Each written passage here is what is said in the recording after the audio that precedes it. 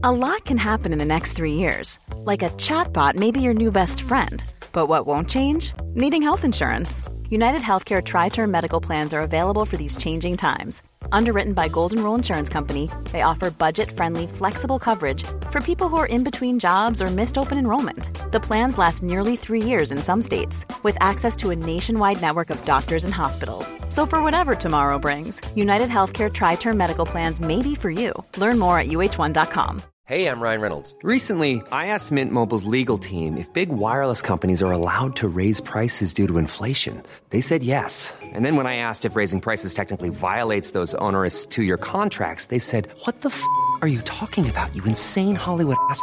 So to recap, we're cutting the price of Mint Unlimited from $30 a month to just $15 a month. Give it a try at mintmobile.com/switch. $45 up front for 3 months plus taxes and fees. Promo rate for new customers for limited time. Unlimited more than 40 gigabytes per month. Slows full terms at mintmobile.com.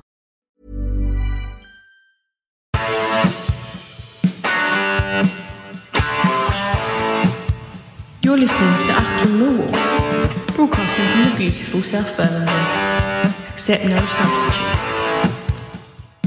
Hello dear listeners all around the world, welcome to another edition of Achtung Millwall.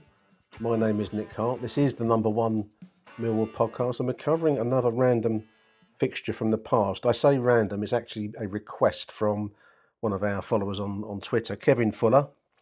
Thank you for the email, or for the private message, Kevin. Kevin contacted me via the DMs on Twitter to ask if he can choose a fixture, and I'm always your servant, dear listeners, as you know. So Kevin has chosen a great fixture, one that I think lives in the memory of anyone, myself included, who followed the Lions in 88-89, the First Division season. He's chosen a fixture played on the 22nd of October 1988.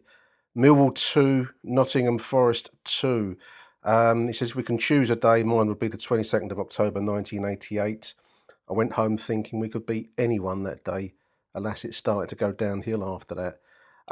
Yeah, I think you're right there, Kevin. It was. I've often thought to myself that the year 1988, and by that I mean the back end of the promotion season, 87-88, and then the first few months of the season, 88-89.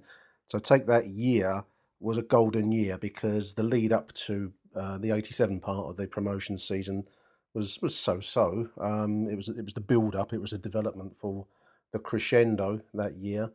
But 88, kind of the end of one season, beginning of the new season, for me, lives in my mind as a kind of a golden year. It can never really be topped. The sheer building excitement of promotion, the crescendo of winning the championship, and then those kind of adrenaline-fueled rides of the opening fixtures of Division 1, a place I don't think any of us ever dreamed we would get to. I certainly didn't. And these games, and in particular this game, Mill 2, Nottingham Forest 2, I suppose alongside the QPR fixture where we went unbelievably top of the league briefly, beat QPR at home 3-2 just a few weeks before this fixture, unimaginable.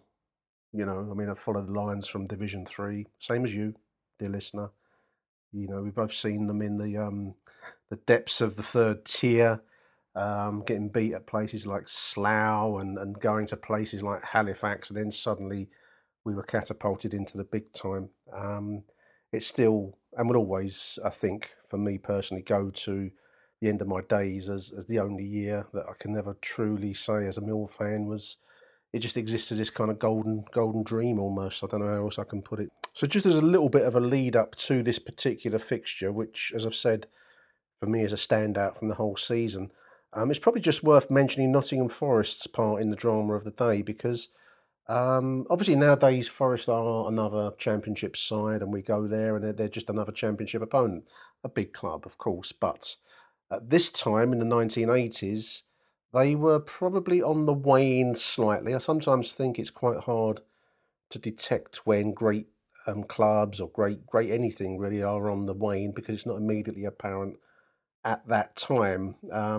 They'd won the European Cup twice in the early 80s under the management of one of the great managers of all time, Brian Clough, and they still were First Division contenders. You know, this was a big side. This was a European level side, arguably starting to fade from the glory days. But as I've just said, that wasn't so apparent at this point.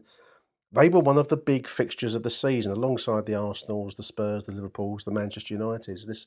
They were in that category. So the visit of Nottingham Forest in October followed us going to the top of the league previously. Each of these early fixtures, from memory, were like in insane cup ties. I don't know how else I can put it. The adrenaline, the heart thumping. I remember when we beat Everton in the first home game in the top flight. The insane atmosphere within the Den when the place was on a surge. It was an incredible place to follow football. The New Den also, I like the New Den for the same reason, because you get these manic, insane atmospheres where anything becomes possible. And these fixtures, in particular, the Nottingham Forest fixture, for me, were part of that very Millwall sense of uh, insanity. If I was writing, I'd probably try and play around with some better words, but as I'm speaking, I'll stick with insanity as a good choice. So the 22nd of October was, I remember it well. It's one of these fixtures that stands in my mind from that season. I was living in Orpington at the time, and I'd driven up. I'd cut it fine, to be absolutely honest, for various reasons. I'd cut it fine to drive from Orpington up to Coldblow Lane. Parked a mare to get parking. Traffic was monster coming across Blackheath down through Deptford. I actually got into the ground late. I think it kicked off by about 10 minutes, something I hate. I've always hated getting in after the game's kicked off. It's just one of my mental loops, dear listeners. But I parked miles away. You could tell it was a big crowd. 16,874 to be exact, but it was a big crowd in the Den because of the distance I had to park to walk to the ground and get into the stadium. I can't remember much from the first half. I do have a press report, which I'll read to you before we close this edition.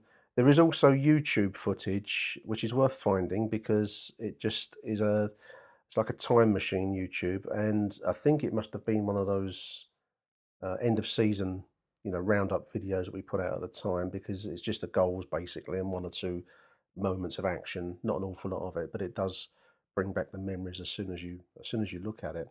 But I do remember well going the first goal behind, scored by Steve Hodge, a decent little player for Nottingham Forest, industrious little midfielder. And I remember the kind of strange looping shot. He had his back to goal, and it's right in the 45th minute of the first half. We were battling, I think, from memory. I don't remember huge amounts from the first half, other than the fact that I got in late and found a spot in the end on the halfway line. And it was a looping shot that kind of went in over the top of Brian Horn's head and in off the underside of the crossbar. So we went in 1-0 down, which was a flattener, because the atmosphere had been strong. As I've said a few times, this was a big club, big atmosphere. And to go into 1-0 at half time was, it felt like the first dent in a season that had that far been relentless kind of cup time, manic wins and atmospheres and so on. Second half opened up with another goal, and again scored by Hodge just after kickoff in the second half. So we'd had a double blow, a 45th minute goal as we've gone into the tunnel, and then a 47th minute goal almost from kickoff. It was a long ball forward from the goalkeeper, as was often the style of the time. Forest had a reputation for playing good football, and a kind of a flick inside. I think it's Brian Clough. I'm just looking at the footage now as I'm speaking to you, dear listener. Well put away by the oncoming Steve Hodge for 2-0. Still a half of football to play. And I must admit, at that point, I thought we're up against it here. The YouTube does have a couple of other chances, and a good head down here for Terry Hurlock. I'm just watching it as I'm speaking to you, who kind of blasted on target and well saved by the goalkeeper.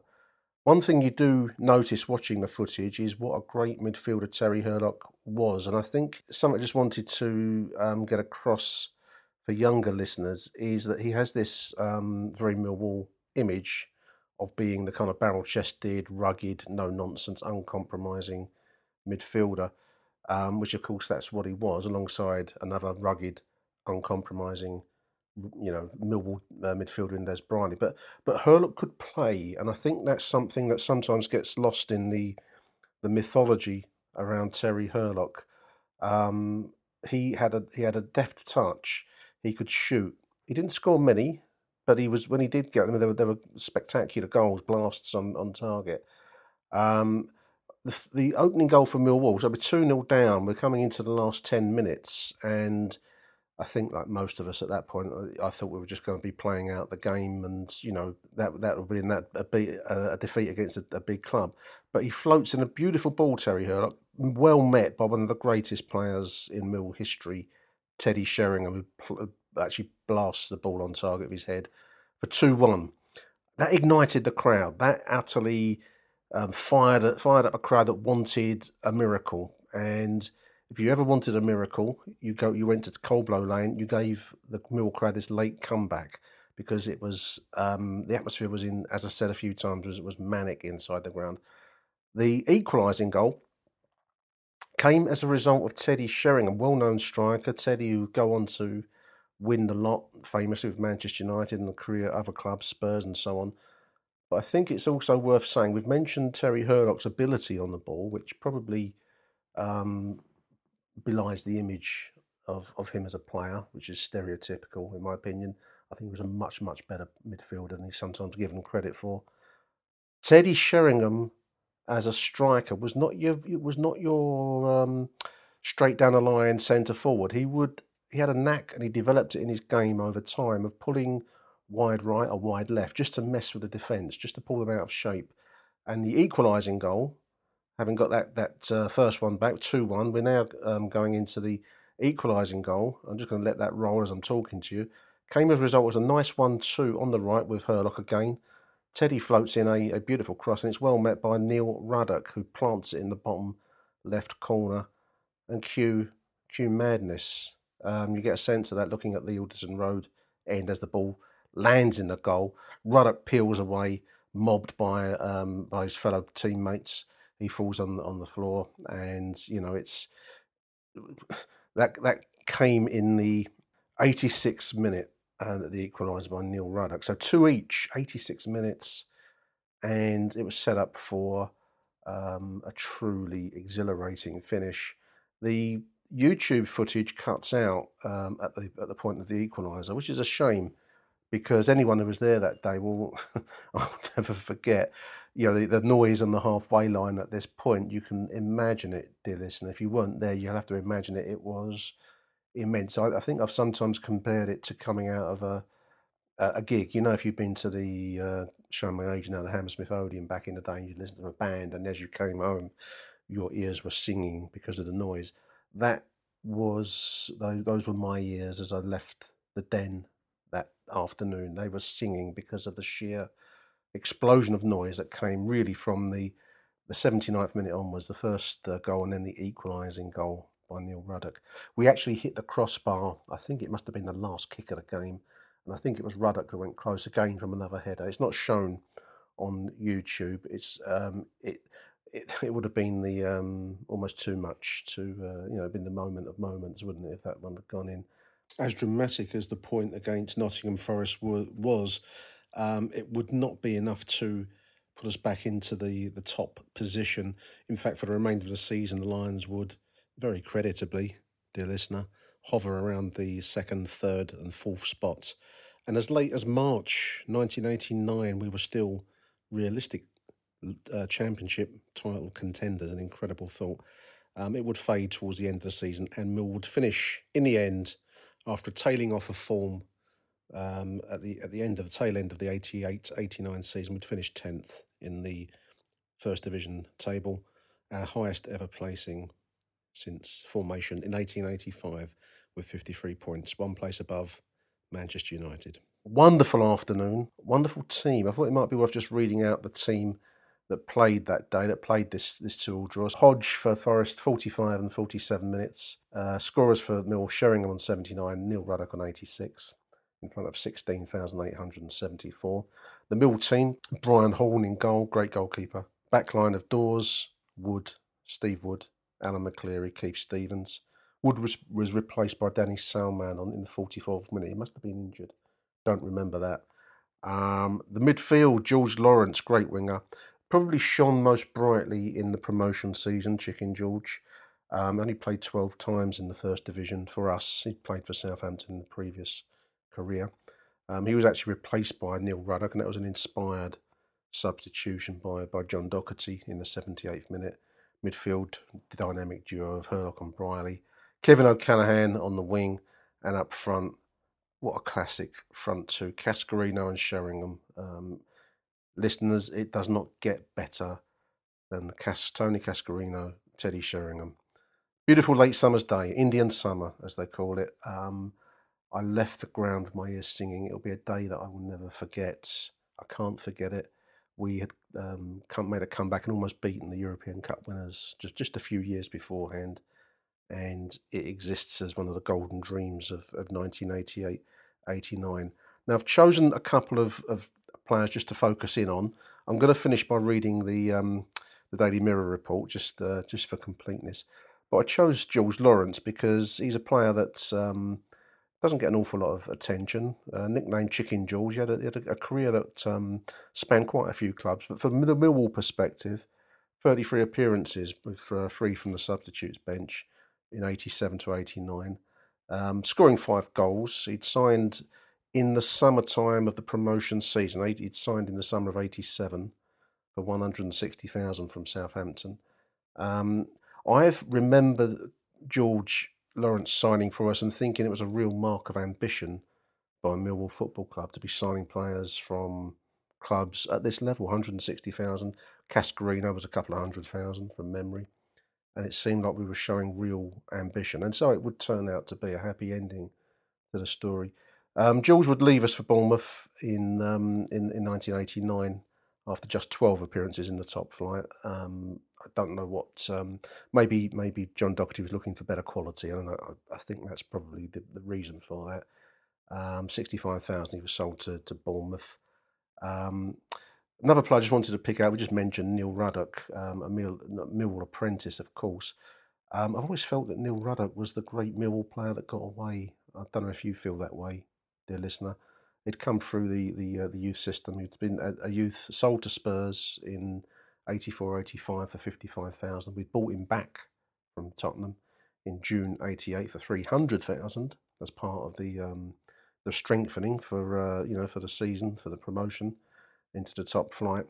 I can only imagine, and I've got no insight or inside track on this whatsoever, that he and John Docherty didn't see eye to eye. He was sold to Southampton for 250,000. I mean, just about got our money back-ish in February 1989 after just 6 appearances for the Lions, 4 as substitute, and quite incredibly 5 goals. So it's not far short of a golden appearance for Neil Ruddock. Great character in the game. He'd go on to Liverpool and Spurs and TV and all the rest of it and become the Neil Ruddock that we know and love. But it's great to see Neil Ruddock in a Millwall shirt causing such excitement at Coldblow Lane. It's well worth checking out that YouTube footage, dear listeners. I think I said Sunday Mirror. It's actually the Daily Mirror. From Monday, October the 24th, 1988. The Monday morning report on Millwall 2, Nottingham Forest 2 is a shock. 1.25 million move for Millwall striker Teddy Sheringham by Glasgow Rangers manager Graham Souness. Teddy is Souness' target, says the Daily Mirror. Exclusive, Glasgow Rangers are lining up a 1.25 million bid for Mill striker Teddy Sheringham. Sheringham showed his value by heading a great first goal and setting up a second for substitute Neil Ruddock. Rangers are looking to buy a quality front player and expected to contact Millwall this week. He'll actually stay for some years after this. I mean, we'll be relegated the season after this one we're talking, and Teddy would stay on unbelievably in the modern context into the following season back in the second tier. Money is no object for Rangers boss Souness, but he's unlikely to get much change out of Millwall. Millwall on the verge, it goes on, Millwall on the verge of becoming a very accomplished side. They looked dead and buried when Steve Hodge gave Forest a 2-goal lead, but hit Brian Clough's boys with a raw and rousing fight back that kept their unbeaten record intact. Also impressive was the way they kept their heads as they sought the winner, roared on by a crowd that produced a kind of atmosphere that was a throwback to Den's old glory days. It unsettled and unnerved Forest, who are grateful to ride out the storm They might not have survived if referee Dennis Hedges had added on any injury time to no injury time. Great report. I'll copy this and stick it on the link when I send out the podcast. Great choice by Kevin Fuller. I'm more than happy to do requests, especially for these great fixtures like this one. So fantastic choice. If you do have any requests that you want me to cover, dear listeners, do message me on Twitter. You can email us actonmill@gmail.com. More than happy to do my best to satisfy. So huge thanks to Kevin Fuller. Mill 2, Nottingham Forest 2, 22nd of October 1988. Classic fixture. Until the next edition of Achtung Millwall, dear listeners, it's Arrivederci Millwall. Bye for now. Thank you for listening to Achtung Millwall. If you enjoyed the show, please head over to Apple Podcasts and leave us a cheeky little review. Arrivederci Millwall. Till next time. Even when we're on a budget, we still deserve nice things. Quince is a place to scoop up stunning high-end goods for 50 to 80% less than similar brands. They have buttery soft cashmere sweaters starting at $50, luxurious Italian leather bags, and so much more. Plus, Quince only works with factories that use safe, ethical, and responsible manufacturing. Get the high-end goods you'll love without the high price tag with Quince. Go to quince.com/style for free shipping and 365-day returns. The secret to summer-ready skin is here. Osea's #1 best-selling Undaria Algae Body Oil, clinically proven to instantly improve skin elasticity and transform dry skin to silky, soft, and unbelievably glowing. Its signature scent of freshly squeezed grapefruit, cypress, and mango mandarin transports you to sun-kissed summer days. Get healthy, glowing skin for summer with clean, vegan skincare from Osea. Get 10% off your first order site-wide with code GLOW at OseaMalibu.com.